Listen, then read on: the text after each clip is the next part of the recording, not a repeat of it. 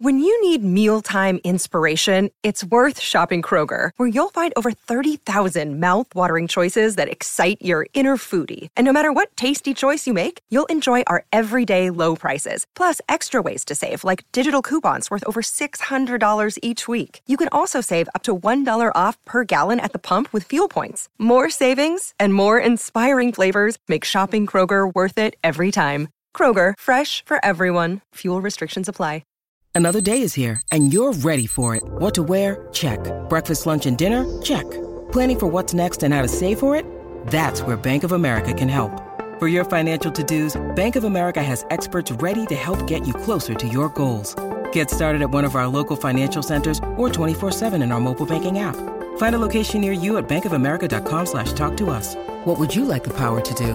Mobile banking requires downloading the app and is only available for select devices. Message and data rates may apply. Bank of America N.A., member FDIC. If you look for it, every day has cause for celebration. Celebrate a friend for their promotion, baby wedding, life thing. Celebrate yourself for keeping the couch warm. It's no easy feat, especially if it's a big couch.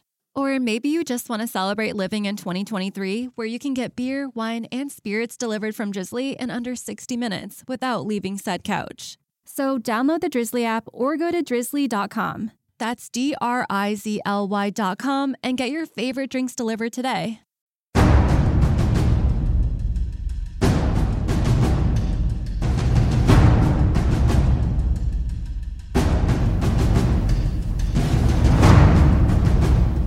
Bringing it back around one more time, you got to know what's going on in the world around you. And if you're going to rely on anybody to bring you the most important news in the entire world, you can count on us. We are the Decibel Geek Podcast.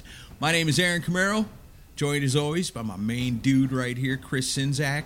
And today we're bringing you the noise, the new noise. How you doing, man? Good. Did you notice, I don't know if you have other people talk to you about the episodes we do. I noticed that new noise was probably a bad idea for the news segment, because I get people sending me new bands and they're like, hey, you should play this on New Noise. And I'm like, no, that's Fresh Blood. Oh, yeah. Because New Noise sounds like a music show. Maybe we should change that in the future. I don't know. Maybe we should. Someone help us find a better name for a rock news show. And we might just pick yours, and that's what we'll call it from now on. Yeah, New Noise is kind of confusing, because like radio stations would use that maybe if they ever wanted to play new music, or they probably used to. Like, you're listening to this radio station. This is the new noise right here, the new stuff. You know, we got Fresh Blood. Yeah. So yeah, maybe we should do that in the future. But no, we got plenty of stories to cover this week. You ready to get into it? I think so. I feel like I had a correction to make from last week, but I can't remember what it was. Maybe it'll come to me before the end. All right. Stay tuned for late breaking news with a correction. Well, this is very topical because the Dio Dreamers Never Die documentary has been screened in theaters this weekend, actually. Mm-hmm. So, but there was, a lot of people are wondering, like, why is Vivian Campbell not interviewed for this thing? And, well, gee, I wonder. But, it was, Vivian did not have a good breakup with Ronnie. So, and for many years, those two sparred in the press about it. And Vivian also would drag Wendy into the whole thing. So it's, I think the most famous quote was Vivian saying that when Wendy was in the picture, Ronnie, she talked Ronnie into making it more about him and less of a band. And I'm sure that did not go over well with Wendy.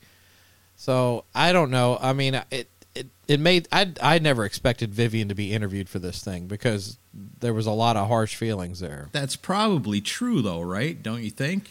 It probably is. Same way Sharon was with Ozzy all them years, where she was his manager, and so it was all about Ozzy, and would screw anybody on songwriting or anything to always make sure that it's about Ozzy. It's not about the guys in the band. They're interchangeable.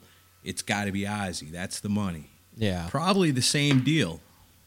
Yeah. And they might have used Ozzy and Sharon as a template because, it was obviously working for them. Totally. So why wouldn't they copy that template? And he said that she didn't see Dio as a creative unit.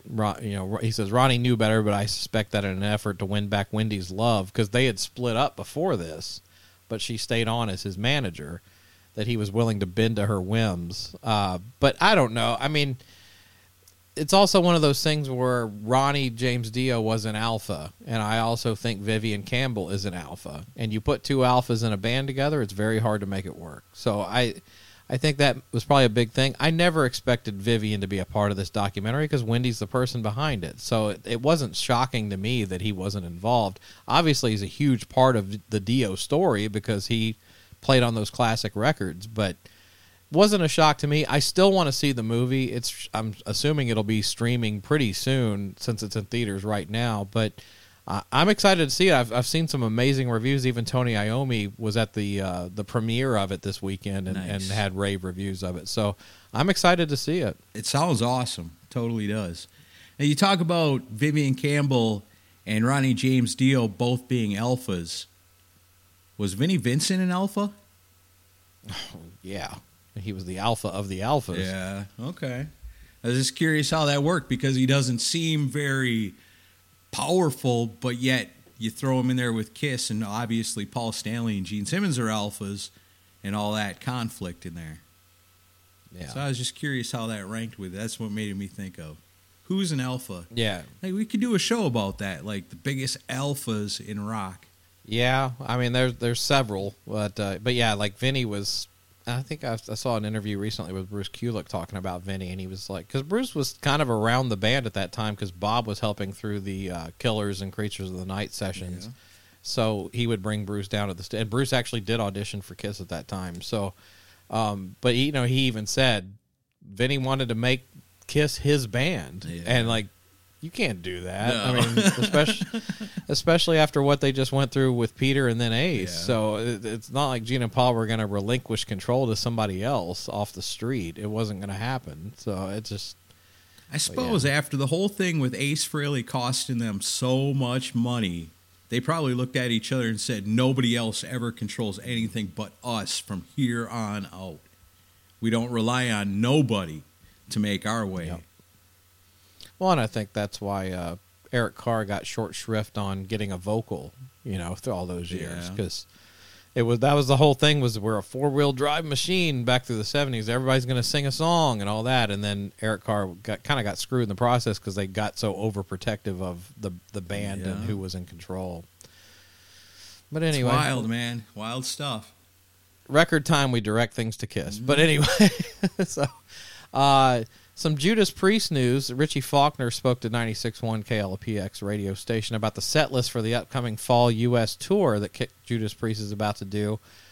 And he said, well, I can say it's around the 40th anniversary of Screaming for Vengeance. Yeah. If I'm not mistaken, I'm sure the internet will say it's not the right month yet or the right week, or I'm a week late or whatever. But yeah, so we're going to hit some moments from that record as like a tip of the cap to the Screaming for Vengeance album. So I wonder what that's going to be, but he says they will reference that album in a few places. So I wonder what songs are going to wind up getting put on the set list from that album. Well, they're all pretty good, and you'd be excited to hear just about anything off of it. Yeah. They did do Take These Chains the last time I saw them. That was great. That's nice. I always like it when you see a band and they bust out a surprise. Mm-hmm. Like even Spin It Back to Kiss one more time. That last time we went and seen them in Nashville. How cool would it have been if they'd have busted out something weird out of nowhere? People would still talk about that. But, it's cool when bands like that can do it. Priest does it. We will go and see Alice Cooper, and he plays the song Pain. And it's like, what? I can't believe it. This song is so great. And I never would have guessed he'd have been playing it live that night. And that's what stands out to me about that show all those years ago, was that he played the song I didn't expect him to play, and it was freaking awesome, and I'll never forget it. That's great when bands are able to do that, and give people those memories. Yeah, Pain is one of the best songs in his whole catalog, in my opinion. I never would have expected to hear that song that night. And when he started it out, as soon as them first riffs hit, I was like, no freaking way. That was a great night. That was a lot of fun. So to take things back to Ronnie James Dio, Tony Iommi was among the attendees at the premiere, like I mentioned, and he spoke to Metal Talk on the red carpet and said about his late Sabbath and Heaven and Hell bandmate. it was real sad because we were really on a roll when we'd done the debut Heaven and Hell album, The Devil You Know, and we were touring and really enjoying it. And I remember talking to Ronnie when we were in Japan. We went for dinner one night. We said, look, we're not going to say we're going to go for 5 years or whatever. We'll just try it and see where it goes. So we'd done the tour. We loved it. We enjoyed it. And then we were in this restaurant, and I said to Ronnie, do you fancy doing anything more? And he said, oh, yeah, we've got to do another album. Let's do another album and another tour. And that was the plan. That's what we were going to do. And, of course, Ronnie didn't make it, but it was going so well. We had a great time being together. We loved working together. I loved working with Ronnie. So, if Ronnie had lived and pulled through his health issues, there was going to be a second Heaven and Hell album. And those Heaven and Hell albums, those songs that they came up with when they came back together, I think it was like the original thing was like Black Sabbath Best of the Dio years. And on that was a couple of extra tracks of new stuff they had recorded together. And one of the songs on there was one called The Devil Cried. And it's an unbelievably awesome song. And when I heard that, I was like, holy shit, man, I hope they do more. And then they came out with that album, and, man, so good. I wish that they would have come out with another one. I'd have loved to have one more because that stuff was great. Sometimes a band will come back together after all them years and get back together, and you just can't recapture the magic. But those guys, they had it all along. Well, and I thought Heaven and Hell recaptured it better than Sabbath did doing the 13 record. Way better. Even Ozzy's been slagging that record a lot in the press lately, saying how he didn't feel like it was really a Sabbath record. I mean, it didn't have Bill Ward on it. How do you call that a Sabbath record? Yeah. No, I'll definitely... Unless it's got Vinny, But, I mean, Vinny's great, don't get me wrong, but the Heaven and Hell stuff I thought was way more cohesive and sounded like a real band. Yeah, for sure. I'll take the stuff I was doing with later years Sabbath over the stuff that Ozzy did, trying to recapture that stuff, and just couldn't match it like Heaven and Hell. That stuff is so good. If you are a fan of Sabbath, Dio, any of that, and you haven't listened to Heaven and Hell, you're missing out on something awesome. I'm telling you. Some great stuff. News about in the Tesla world, our old friend Troy Luccketta kind of made an interesting statement in an interview recently. Says he doesn't know if he's ever going to play with Tesla again. He kind of announced that he was going on a break from the band, but these comments kind of make you think it might be a little longer than that. Tulsa Music Stream talked to him, and they asked if he's still taking a break from the band. He said, I am on a bit of a break. Personally, there's a lot of things going on in my life. This thing that we do doesn't cater to families, so at the time that this had gone down and COVID and everything, it just really gave me some time to step back and look at things. I've been running hard with the band for 36 years, and I love the guys and I love the band. I'm a fan and always will be. I've got nothing but praise for them. They gave me a great life, and I think we all share in that. Right now I'm doing a lot of different projects. I never played in any cover bands, so I went out and played in a James Taylor tribute. I went out and did some of this with Led Zeppelin tribute. I did a Van Halen thing with these friends of mine called Completely Unchained. And then I'm in a classic rock tribute, and those are some of the things. And records, I get to do a lot of records. I'm here. I like being home. And quite honestly, I just signed up. I'm doing some dates with the Guess Who right now. Wow. I've done half a dozen shows, and I'm having fun with the guys. I like the band. I like the guys. Good stuff. A lot of good stuff happening. So, and he had a lot of praise for Steve Brown, who is the drummer right now for Tesla. That's Mick's brother. And I don't know. I get the vibe that Troy might be done ever playing in Tesla. He might just be over it. Seems like it. It seems like he's pretty comfortable with what he's doing. Instead of getting on a tour and having to be gone for 3 months, he can just pick and choose his gigs here and there and do it at his leisure. That way, I'm sure it's a lot more fun and a lot less like a job. Yeah.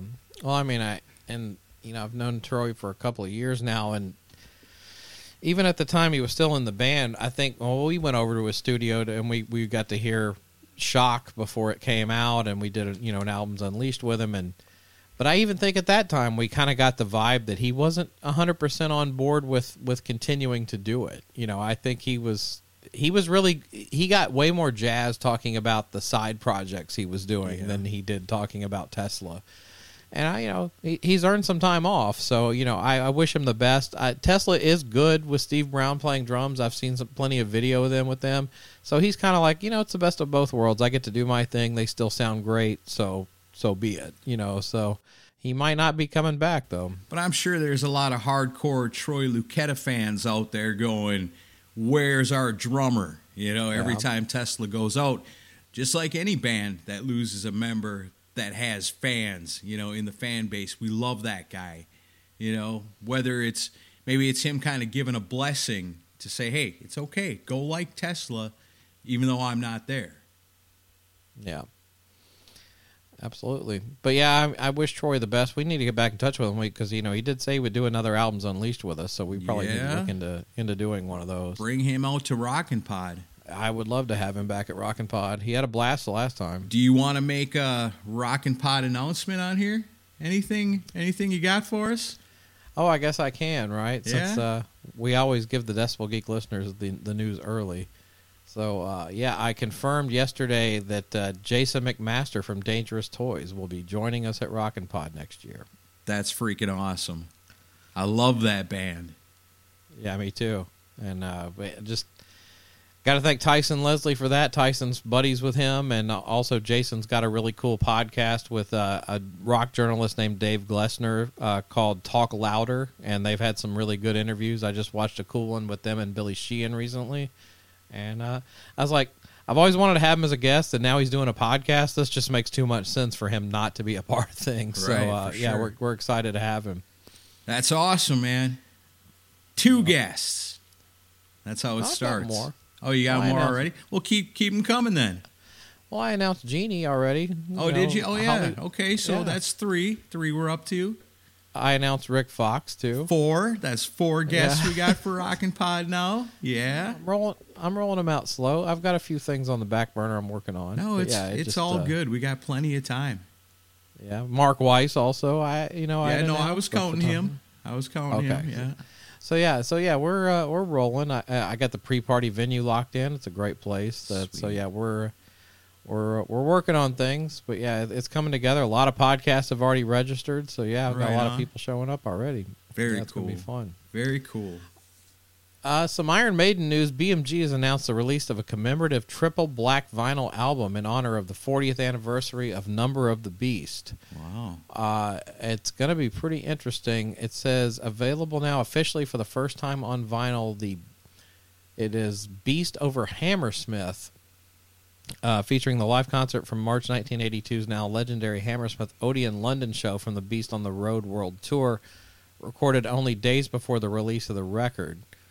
And so these are brand new songs that were getting played to a crowd for the first time. So that's kind of cool. That is pretty cool. And I like how they come right out and tell you that the bonus tracks are live tracks. Not like the recent Guns N' Roses announcement of the Use Your Illusion 1 and 2 deluxe versions with 63 or whatever it is unreleased tracks. And you go, holy shit. Because when it says unreleased tracks, what do you think? Demos and actual songs that were tracked that didn't maybe make it on the album. So you think, 63 Guns N' Roses songs I've never heard before? Take my money. And you get to looking at it and go like, what are these songs? Oh, they're all unreleased live tracks of songs you've heard before. Yeah, the price tag on that Guns N' Roses set is ridiculous. Yeah. It's like $500 or something. Yeah, it's pretty expensive. And it's nothing you haven't heard before except for the live tracks. Right. Yeah, this Iron Maiden 3 LP for Number of the Beast / Beast over Hammersmith, only $60. That's not a bad deal. That's not bad. Not bad at all. So I wouldn't mind picking that up. That'd be kind of cool. Let's see. Enough's Enough is in the news this week. They announced their new studio album, Finer Than Sin, and they also released the first single off of it. Oh. It's a song called Catastrophe. Have you checked the song out yet? This is all news to me. Right now, okay. I'm getting the news. I had no idea Enough's Enough had a new album coming out. That's amazing. What's the song called? Catastrophe. Catastrophe. Well, you know what I'll be doing as soon as we're done here. I'll be checking that out. It's The album Finer Than Sin comes out November 11th on Frontiers. I've checked out the song. I'm not really blown away by it personally. But then again, the last two records that Enough's Enough has put out, the singles that they pick are songs that I'm not crazy about, and then I like the record later. So Yeah. maybe I'll like the record more than I like this song. But yeah, it's still cool that there's new original Enough's Enough stuff coming out soon. I still need to pick up that Chips Enough solo album that came out not too long ago. That's actually got some really good stuff Yeah, on it. I know it does. The track listing is already out. It's Soundcheck, Catastrophe, Steal the Light, Lost and Out of Control, Intoxicated, Hurricane, Trampoline, Temporarily Disconnected, God Save the Queen, and Reprise. Nice. And say who plays on it? Yeah, it's Chip, Tori, Tony, and Daniel. Shit, It's yeah. the current touring band who's on this record. That's who Chip used on the last Enough's Enough album where they did the tribute to the Beatles and the Beatles members. What was the name of that? Hard Rock Night? Yeah. Yeah, Hard Rock Night. Hard Rock Night. And he used the real band, and it was freaking awesome. Musically, it was amazing. So, and that's what we've always said about Enough's Enough in the modern era version of the band. Don't go out getting special studio buddies and this and that. Save that stuff for your solo albums. Enough's Enough, use the band, because Enough's Enough is a band, always has been a band. So we like it when the actual band gets to play on the album. So surely this is going to be kick-ass. No doubt about it. Yeah, I'm looking forward to hearing it. And to give Donnie a little love, I saw our friend Joey Casada, who is mostly on Podcast Rock City, but also does a show called Top 5 with Joey Casada. And I just found this recently. About a year ago, he had Donnie on his show to do like Top 5 Enough's Enough songs with him and his co-host. Nice. And it's a long episode, but it's pretty interesting to hear. You get a lot of stories behind the writing of several songs on that. So check that out if you get a chance. Right on. Was he a producer too? Joey? Yeah. No, but he was in a band called, he was on a TV show called Z-Rock, and he was also in ZO2, the band that opened for Kiss, and he's also been in the wrestling world. He's done a lot of stuff. I was going to say that name sounds real familiar to me. Yeah, he's a trip. I love him on Podcast Rock City because Joe Polo will try to kind of, be very in the middle and be cool, and then Joey's like, he's in the wrestling world, so like they did a whole thing on the Sam Loomis drama with the video leaks, and Joey's like, "Oh, I love all this stuff. This is like a wrestling promo." So yeah, he brought a lot of levity to the whole situation. Nice. Oh, and speaking of Sam Loomis, apparently Sam Loomis will make a reappearance on Halloween with more unreleased Kiss stuff, from what I've heard. I love Sam Loomis. God bless Sam Loomis. It's the greatest Kiss soap opera of all time. He's like a Kiss superhero, It's like a superhero to Kiss fans. You want to do Rockstar birthdays? Sure. Okay, let's see. Where did we leave off last time? Let's say, starting off on, I got a couple of different lists here. Happy birthday on the 2nd to our friends Lee Stokes and Casey Powell.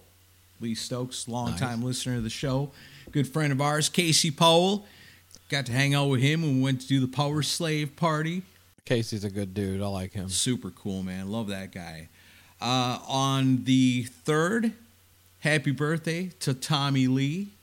You know how old Tommy Lee is? 63. Oh, you're overestimating him. He's turning 60 this year. Oh, okay. Speaking of Enough's Enough, and our favorite current Enough's Enough guitar player, happy birthday to Tori from Enough's Enough. Staffordson, I believe is how it's pronounced. Is that pretty good? I think you got it right. Yeah. See, that's that Wisconsin in me. Sometimes I can hit it just right. Love last names like that. And love Tori, man. Awesome guitar player. Super cool dude. Yep. Been nice to us every time we ever got to talk to him. Love it.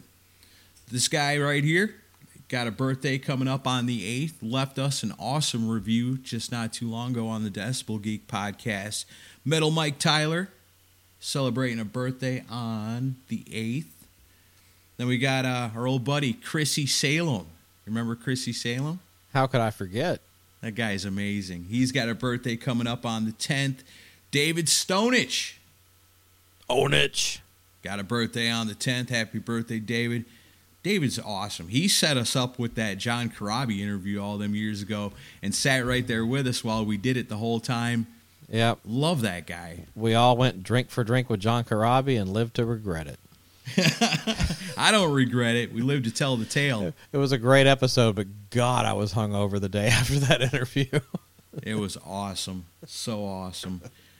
Let's see, on the 12th, wishing a happy birthday to our awesome friend Christine Perry. If you've been to Rockin' Pod, you know Christine. Yep. I just went to her birthday party last night. Yeah, it's very cool, man. She's awesome. And that's about all I got, man. Like I said, this birthday thing is kind of an evolving deal because I got to add birthdays to the list, and it's just kind of a random thing. Within like a couple of years, I'll have it down. I'll know everybody's birthday. Well, but we got to remember the people that we lost, people you got to remember this week. Back in 2017, on the 2nd, we lost Tom Petty. Yeah. A couple of years ago now. It doesn't seem like it's been that long. If you're a fan of the Cars, you want to remember Benjamin Orr, passed away on the 3rd in 2000. You want to go way back, one of the 27 Club members on the 4th, Janis Joplin, back in 1970.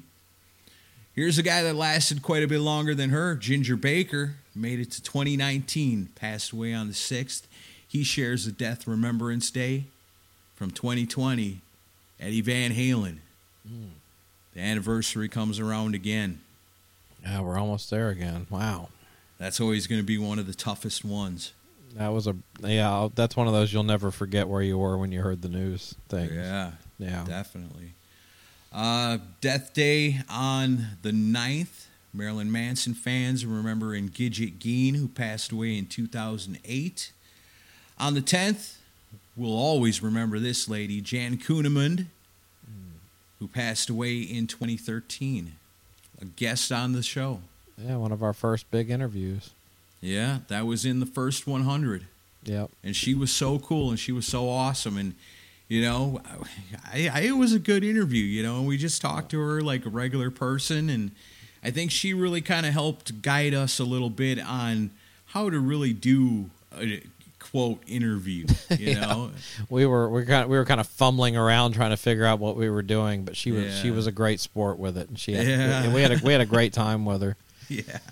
Aaron gave her a pep talk at the end of the interview. I remember that. It was fun, man. Yeah. I really enjoyed talking to her. It made me really sad when she passed away.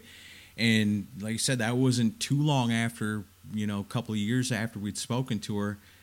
I wish I could have talked to her again. She was really cool. Sweet. And that's what we got for coming up on Death Days. And got to remember these people because they're all legends, and you don't want to let them be forgotten. As far as records coming out, man, I don't know. I lost track. But here's what I found out. I went to the CD warehouse the other day, and I realized, the new Slipknot is out. I'm going to go ahead and pick that up because I want to, sometimes I want to get into heavy music, you know. I get in the mood for some Pantera and some old Metallica and stuff like that. But I kind of want to broaden it out a little bit. Catching Hatebreed live with Anthrax. Yeah, they were great. I always kind of liked Hatebreed, but then after that show, I was really kind of deep dived into them a little more. As far as heavy music goes, that stuff is so good. So I wanted to check out the new Slipknot album. But while I'm walking in there, I realize, holy shit, there's a new Dead Daisies album out. I didn't even know it. What, Holy Ground? No, not Holy Ground. That was last year, back in September. They've already got a new album out. It's called Radiance. And I didn't even know this. I didn't either. I didn't know nothing about it. It's like, surprise, if you walk into a record store that still sells new albums and new CDs, here's a Dead Daisies album you didn't know about. I said, holy shit, you know, and I bought it. And the other one I got that I was kind of excited and pretty surprised to see was that Pat Travers has got a new album out. The old snorting whiskey guy. Mark Alden Taylor? I've always, not the guy that actually snorts the whiskey, the guy that wrote the song that inspired the greatness. Right. Or the madness. I'm not sure which. We'll find out at Rockin' Pod maybe. Um, but he's got a new album out called The Art of Time Travel. And, you know, cool. Pat Travers is freaking awesome. I didn't really know a whole lot about him until we started doing this show, and people would say, you know, do you ever listen to Pat Travers? You know, I said, no, not really. And I got a hold of one of his albums, one of the old school ones, and I was like, man, this cooks. You know, it's kind of bluesy, but it's heavy, and he's a decent singer, and he does, like, cool. He'll take, like, old-time blues songs and, like, make them, like, almost blues metal songs. It's badass, man. I really like that guy. And I didn't get a chance to check that out yet, or the new Slipknot, because the very first thing I listened to was the Dead Daisies, and it is killer. The whole thing is really good. There's a song on here called Cascade that is out of this world, man. It's got a really cooking riff to it. So I don't have the future for you. I do know Ugly Kid Joe's coming out on the 21st. That's a little ways down the line. Otherwise, yeah, we'll check back next week. I'll try to get it together a little bit better than that. That's cool. Can I share a couple things I bought recently? Yeah, please. So I went to McKay last weekend. I had to go help my mom with her internet. She was having a lot of trouble with it, so I did the best I could. Because now you realize you're getting older when your mom calls you to help with something technical, and you're just as dumbfounded as she is by it. We got it figured out though. But I went to McKay, and my God, the vinyl pricing at McKay has gotten out of hand. It's the prices are insane. Like, stuff I would pay $4 for is now $20. So I didn't buy any vinyl, but I've kind of gotten back into DVD collecting, like music DVDs. So I picked up a few things. I got Anvil, the story of Anvil. Right on. I got Kurt and Courtney, the documentary about Kurt Cobain. Oh, I've seen that.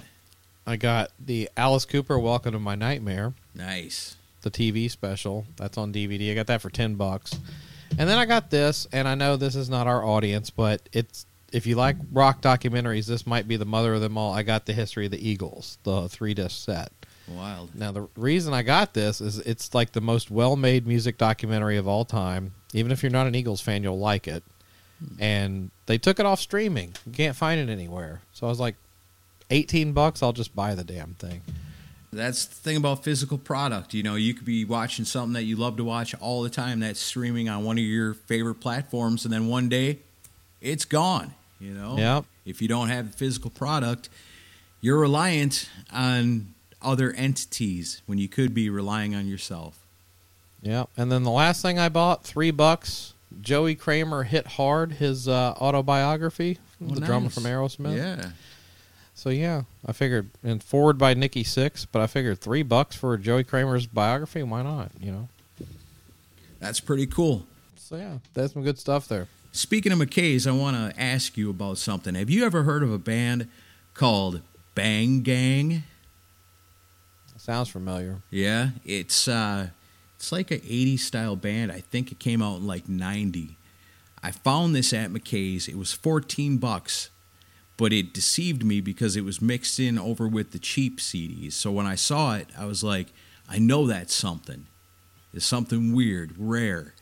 And I grabbed it. I pulled it out hoping it was going to be like 99 cents, and it was $15.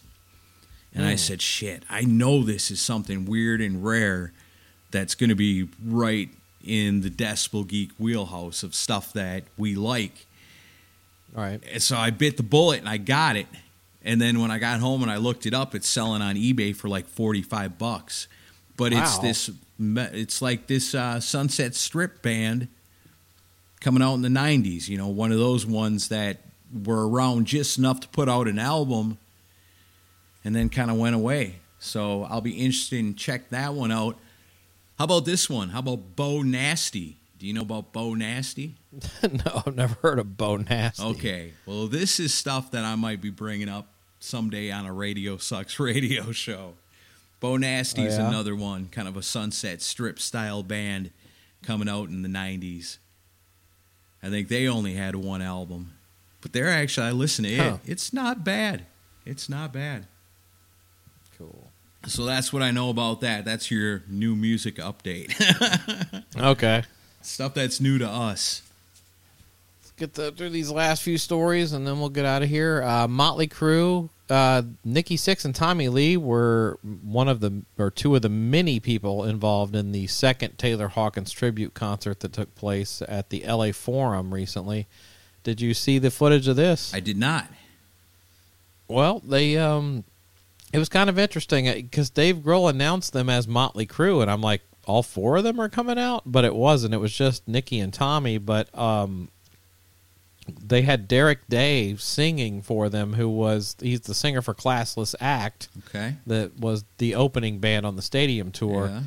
And managed by the same company that manages Motley Crue. So I don't know if you want to take that as a sign that Vince is out or anything. I doubt it. No, I would just take that as a thing that, Motley Crue is trying to make money off of this band too, trying to help, bring them up.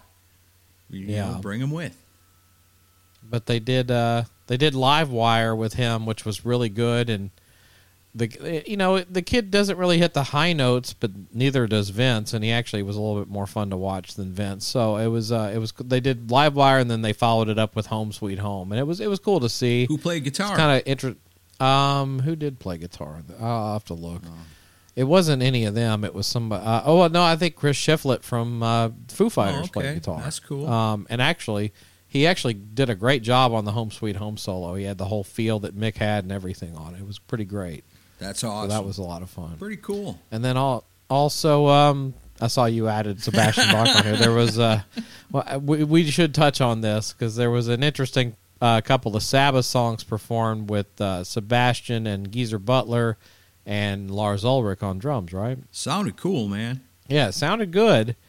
But then Sebastian had to be Sebastian as they were walking off the stage. What the hell, man? You're at the Taylor Hawkins tribute. Let's hear it for Taylor Hawkins. Crowd cheers. That's cool. That's great. Keep walking. No, wait. Let's hear it for Dave Grohl. Well, okay, Dave Grohl, Foo Fighters put this whole thing together. That's awesome. Let's hear it for him. So he cheers for him. And you stop and you go, wait a minute, there's one more person. Most importantly, let's hear it for me. Oh. Sebastian Bach. What the fuck? There's the thing about knowing the room, and he doesn't have that. And no. It came off so douchey. And yeah. It's like, don't be that guy. He's an overgrown teenager. Sebastian is an amazing performer. He did great on the songs, but he gets in his own way all the time. And it's just like, man, you're just an asshole. I'm sorry. It sucks to see somebody so talented and awesome just kind of blow it all the time. And you want to say, man, it's the Vinnie Vincent syndrome. Well, I wish we could help that guy, but you don't want to. You don't get caught up in none of that. Stay far away if you can.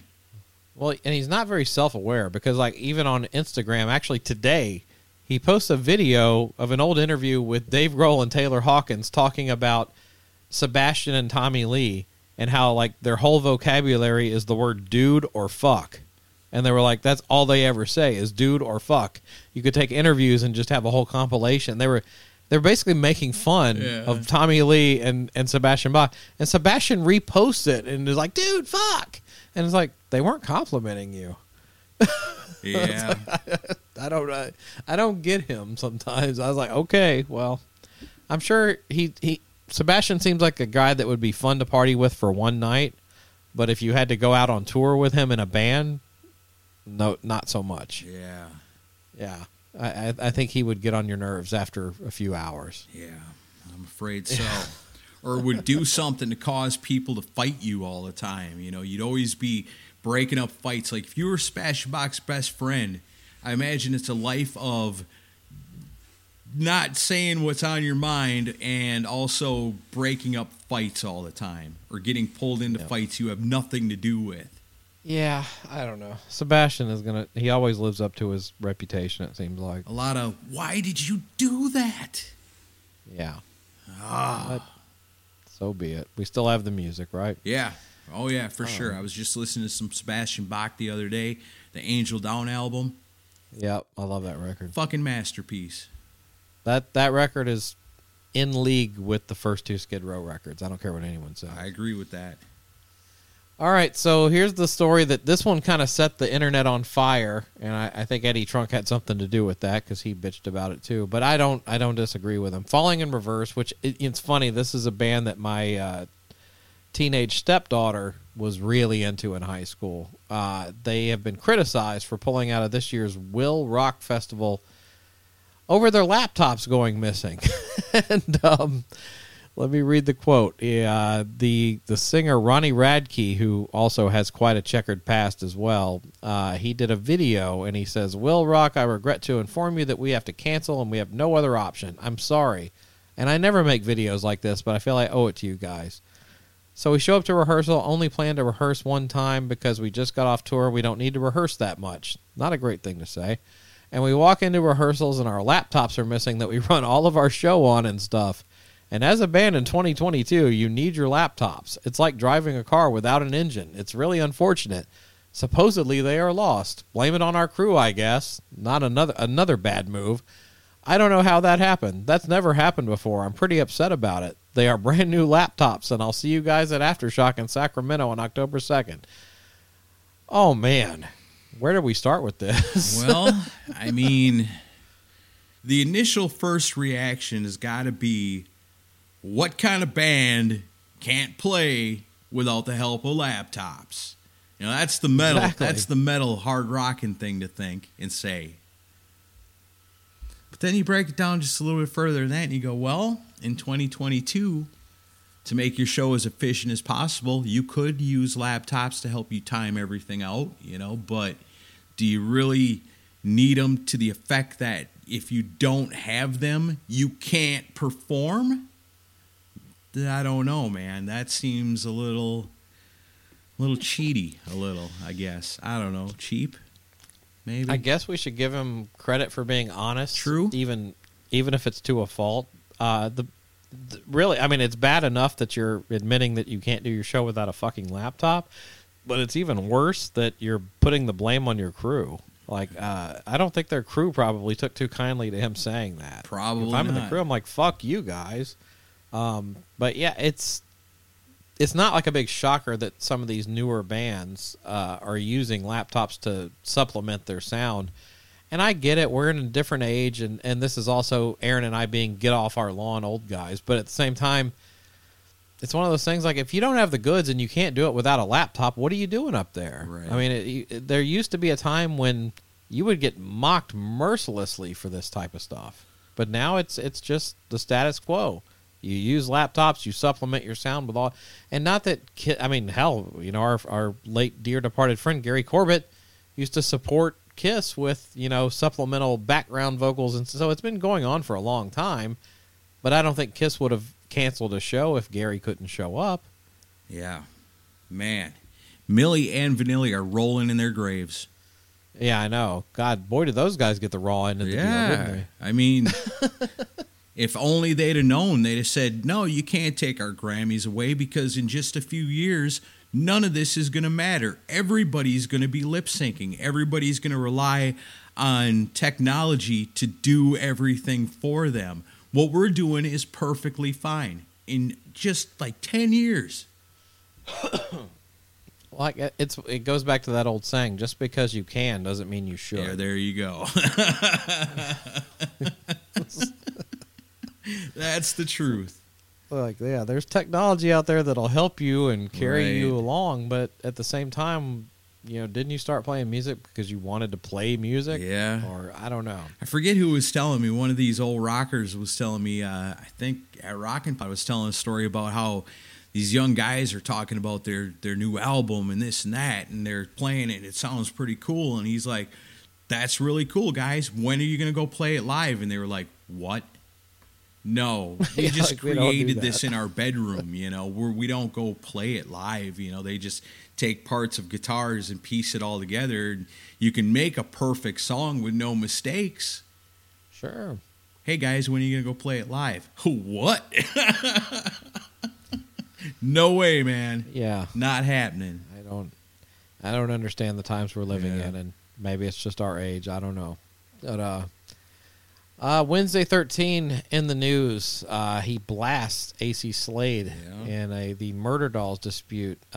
So AC Slade, I guess, is putting out, or he wants to celebrate the 20th anniversary of the Beyond the Valley of the Murder Dolls album, and he was going to do a live stream event and I think sell merch and stuff. And Wednesday 13 is pretty pissed off about it, apparently. Well, I mean, there's two things in this story, and I've been kind of keeping up with this a little bit because I'm a huge Wednesday 13 fan, and I'm a big fan of the Murder Dolls. And that was my introduction to Wednesday 13 was the Murder Dolls way back in the day. And, you know, the Murder Dolls were created by Joey Jordison from Slipknot. Right. Brought on Wednesday 13, and the two of them basically were the Murder Dolls. And so they got these other guys, got AC Slade, and I just off the top of my head, I can't remember the name of the other guy, but he's kind of involved in this too with AC Slade, that they were going to put that album out, Beyond the Valley of the Murder Dolls. But it was Wednesday 13 and Joey Jordison's band mostly. And so they go out on tour, they take these guys with, they're basically tour guys, but they're, you know, parts of the band. Years later, I guess Murder Dolls is long gone. Joey's gone back to Slipknot. We'd end up losing him not too long after that. Murder Dolls put out 2 albums. I think the second one, it was just Joey and Wednesday 13. Like, those were the only 2 guys credited on it. And he forgets about it, I guess. You know, doesn't realize that Murder Dolls still has value and lets the trademark slip, I guess, from what I understand. And when he does that, AC Slade sees it or happens to be looking at that same time. Hey, I wonder if that Murder Dolls is available, if anybody's kept up on that. Oh, it is available. I'll take it.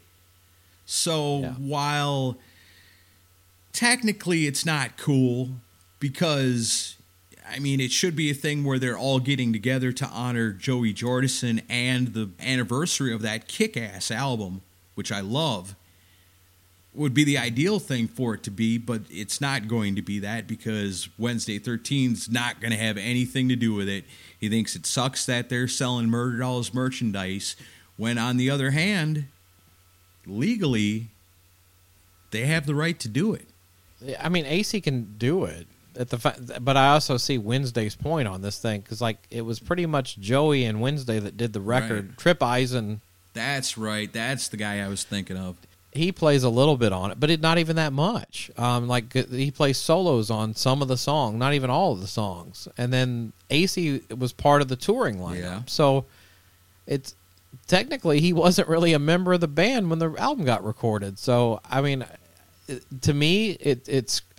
I don't have a problem with AC Slade trying to make a buck, but it screams of him just trying to make a buck off of something that he was kind of involved in just on the touring side. So it'd kind of be like if, for some crazy reason, Kiss let the trademark slip on Hotter Than Hell.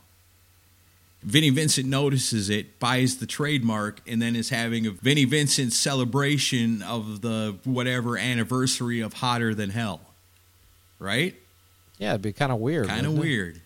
But if he was the only one that saw the value in the Murder Dolls name and brand and was able to get it, you can't really fault him for that. That's pretty slick. And if nobody else is doing anything to remember that great album and that great band, it's cool for the fans to be able to go to something like that. Because if you're a hardcore Murder Dolls fan, you're probably going to want to go to that. You know, because those guys, even though their contributions were pretty minimal, in the pictures and the magazines and all that, it was all of them.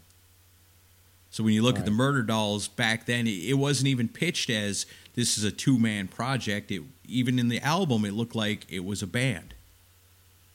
Right. So yeah, I mean, well, you can't blame the fans for wanting to have something from this. So I get that, but I think the big rub here is between AC and Wednesday. But I mean, who knows? I guess AC legally can do all this stuff. If he jumped on that trademark, then more power to you. But it's interesting seeing these guys kind of talk smack to each other in the press about it. I think maybe it could have been different, possibly, if AC would have got the trademark and then went, before saying anything to anybody else, going immediately to Wednesday 13 and going, hey, I noticed that it slipped. I grabbed it up. Is there anything you want to do together? Is there anything we can do to honor this? I don't worry about nothing. I got the trademark on it. But instead, I mean, I guess you kind of know the outcome already, what it's going to be, so you just kind of do it, knowing that no matter what happens, Wednesday's going to be pissed because Joey Jordison's not here to be a part of it, and Wednesday 13 don't want to be a part of it.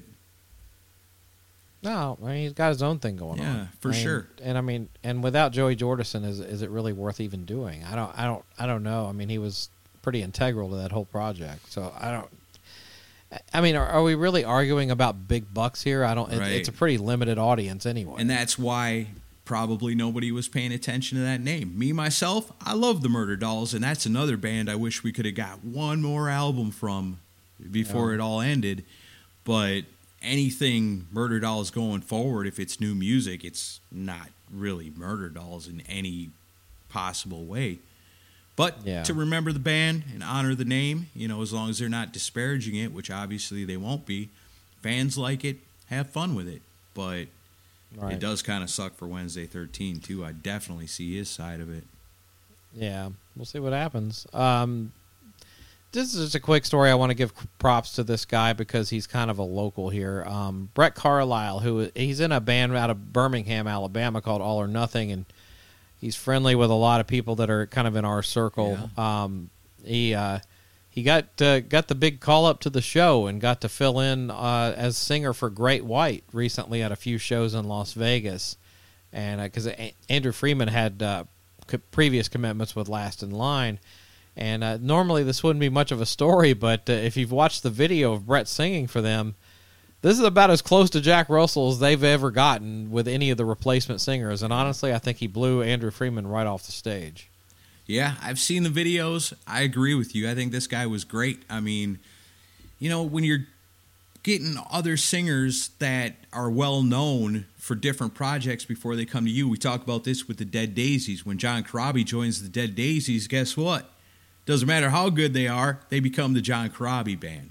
So then when Glenn Hughes joins them, same thing. Doesn't matter how good they are, they automatically become the Glenn Hughes band because that's what you get with a powerful, well-known singer. All this time, these guys have been getting their Mitch Malloys and their Terry Luces and guys like that. Guys are well-known for other things, Andrew Freeman.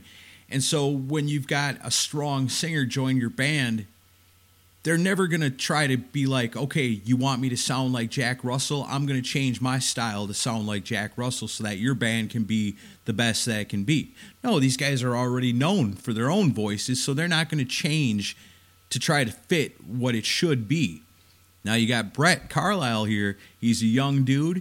He knows what to do. I'm going to go in here. I'm going to try to sound my best to be like Jack Russell, to give an authentic Great White experience, and doesn't have the ego to say, oh, well, I'm from this band, so I'm going to sing my way, and that's just the way it is, and your songs will adapt to me. This kid actually adapted to the songs, and you're right. Yeah. This guy is the best singer they've had since Jack Russell. It's Jack. I'm just going to put it out there. Yeah, and I saw him at Bowie's last night. He was at Christine's party, and I was real quick with him. I just said, congrats on doing the shows with Great White, and I said, are you gonna be the guy? And he's like, oh, I can't say anything. And he's like, but we might do one more show together, but then after that, I don't know. But I mean, the kid's 25. I mean, and he's got his own band. All or Nothing's doing pretty well for themselves. So I don't know that he even wants the gig, but there's been a lot of chatter online of people going, well, just let Andrew Freeman continue to do Last in Line and hire this kid. So I don't know. Who knows? I'd still love to see Jack in the band, but I don't think that's ever going to happen. So, maybe we'll see if something happen with this kid. I'd like to check out his other band, too. Maybe coming up on a Fresh Blood or something, we can feature them. Yeah, they've been building a good audience over the last couple of years, so it's cool to see them making waves. But no, it was just cool to see him kind of get thrust into the spotlight to do these shows with Great White. So I'm very happy for him. It was a good opportunity for him. Yeah, and happy for Great White too, to finally find a singer that matches what you're doing and what you've been all these years. Yeah, I kind of like it. Next story, Metallica's doing something really cool here. John Zazula from Megaforce passed away not too long ago. Yeah, not too long after losing his wife.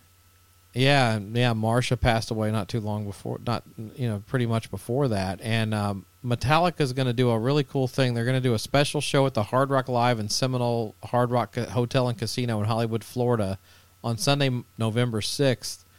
And they're going to do a full show kind of in benefit to remember them. It's a 7,000-seater. And if you're a member of the Metallica fan club, you'll have early access. Well, that's already happened. September 28th is when tickets went on sale. But a portion of the proceeds are going to be donated in Johnny and Marsha's name to Music Cares, which is a very important charity in the music community. Yeah. And All Within My Hands, with Metallica's charity, will once again be supporting Feeding South Florida with a donation. That's awesome. They need it right now. And I think Raven's opening this show. Yeah, I Raven's did see that. That's be the opener. Freaking awesome, man. I love to see it when a band that's super popular will give it back to a band who influenced them. Yeah. Yeah, because Raven took Metallica out on their first big tour back in the early 80s. So it's cool that, it's nice that these guys remember where they came from and they're doing something to pay tribute to Johnny and Marsha, who helped, very integral part of Metallica's early years. So, and then Raven, of course, taking them out on tour. So I'm really happy for Raven and everybody involved, and it's cool that Metallica's doing. Although I heard ticket prices are insanely high for this thing. Oh, I'm sure, but you can feel good about yourself because it's going to a good cause. Yeah, and you're getting to see something awesome. I wonder if they're going to do anything special, like play all early stuff. I hope so. Metallica's good about that, where the certain special occasions they will mix the set list up and do that stuff. So I'm happy for that. I can't wait to see video from it because I certainly can't afford to go down to Florida to see it. Right. But I'm sure it'll wind up on YouTube in no time.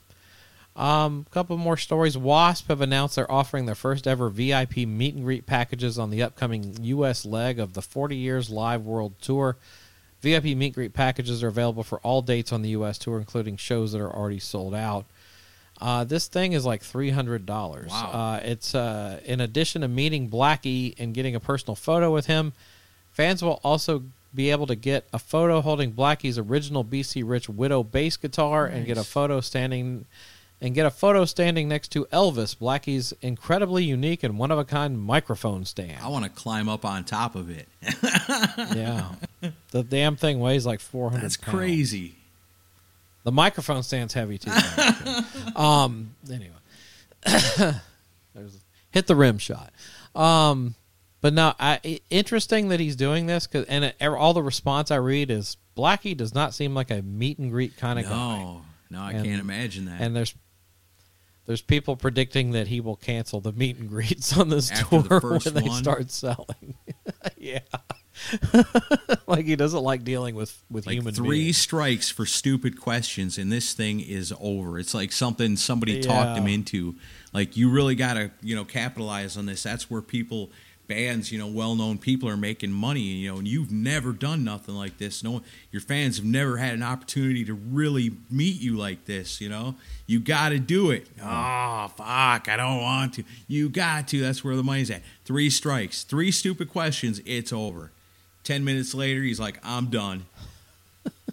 I don't know. We'll see. And I did see an interview with Chris Holmes recently where... I was just going to bring that up. Yeah, where he was talking about Blackie. That'll be the first question from somebody. Hey, Blackie, did you hear that Chris Holmes said you should change the name of the song to Fuck Like a Priest? Yeah, I thought that was funny. I'm done. I'm out. I thought that was pretty well played by Chris. Pretty funny. That guy. I'd like to meet Chris Holmes. He's a funny dude. Yeah, me too. All right, we got one more left today. Dave Mustaine is still hoping to write new music with James Hetfield, and the quote was, "The world really does want us to do that." In a new interview with Vinyl Writer Music, Mustaine said that he has been secretly hoping there'd be a day where he could write music again with James Hetfield. He says, "I think the world wants us to do it. I think there's a pretty good possibility of it happening down the line. I do think it's possible that one day James is going to come around and that he and I are going to be able to do something together again. I guess that's one of the things that's always kept me pushing forward. I think it'd be good for Megadeth, and it could be great for Metallica, too. Is Ron McGovern still around? Oh, Ron McGovney? Ron McGovney, yeah. Yeah, is he still alive? Yeah. Well, there you go. There you go. You get Lars, you get James, you get Ron, you get Dave. Put out a new album together. Call it something completely different. Yeah, we'll see. Metallideath. We'll see what happens. Megatalica. I mean, Hetfield has kind of laughed off this idea in the past in interviews, so I don't know. But, I mean, it would be cool to hear. I mean, I love the new Megadeth album, and I love Metallica's Hardwired, so it would be interesting to hear if those two guys got in a room together and tried to hash it out and do a song. I'd be game to hear it for sure. Big news in the Metallica and Megadeth hard thrash world today. Murder-suicide in the studio. Yeah, it's like they didn't even get through like the first verse, and then they murdered each other. Yeah. But no, I'll take that as a pie-in-the-sky idea that will probably never take place, but we can dream. Yeah, I've never even considered that as an idea because it just doesn't sound like something that would ever happen. I don't think. But in a world of never say never, it could. I mean, they're all still alive. It could happen. It would take those guys having a serious talk with each other. Because even in some kind of monster documentary where Metallica's kind of trying to deal with all their past demons and stuff, the person that met with Dave Mustaine was Lars. It wasn't James. So like James wouldn't even meet him at that time. So who knows if they would actually get together and talk. Scared he's going to start karateing him again right away. All right. You remember this move? Kwacha! Yeah. But yeah, who knows? Maybe it will happen. You talk about that would be an album that would sell if those two got together and did some stuff together. That would be something. But that's all I got for New Noise this week. A little something to fantasize on until the next time. All right, there you have it. That's New Noise. Like we said, we're looking for a new name. Help us find one. A good name for a rockin' news show that isn't so confusing. Thanks. Yeah. We might just use it if you give us a good one. So I guess that's it. And we will see you, episode 500? That's right. Holy shit. We have a lot to look back on. See you then. See ya.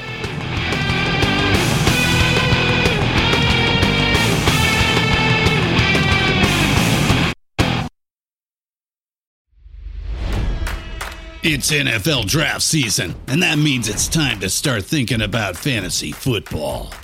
FantasyPoints.com features industry-leading experts and prognosticators using proprietary hand-charted data to help you score more fantasy points. FantasyPoints.com is the place to go for whatever kind of fantasy football you play. Whether you play fantasy football, daily fantasy sports, or do a little bit of everything, Fantasy Points has the meticulously researched content to guide you to victory.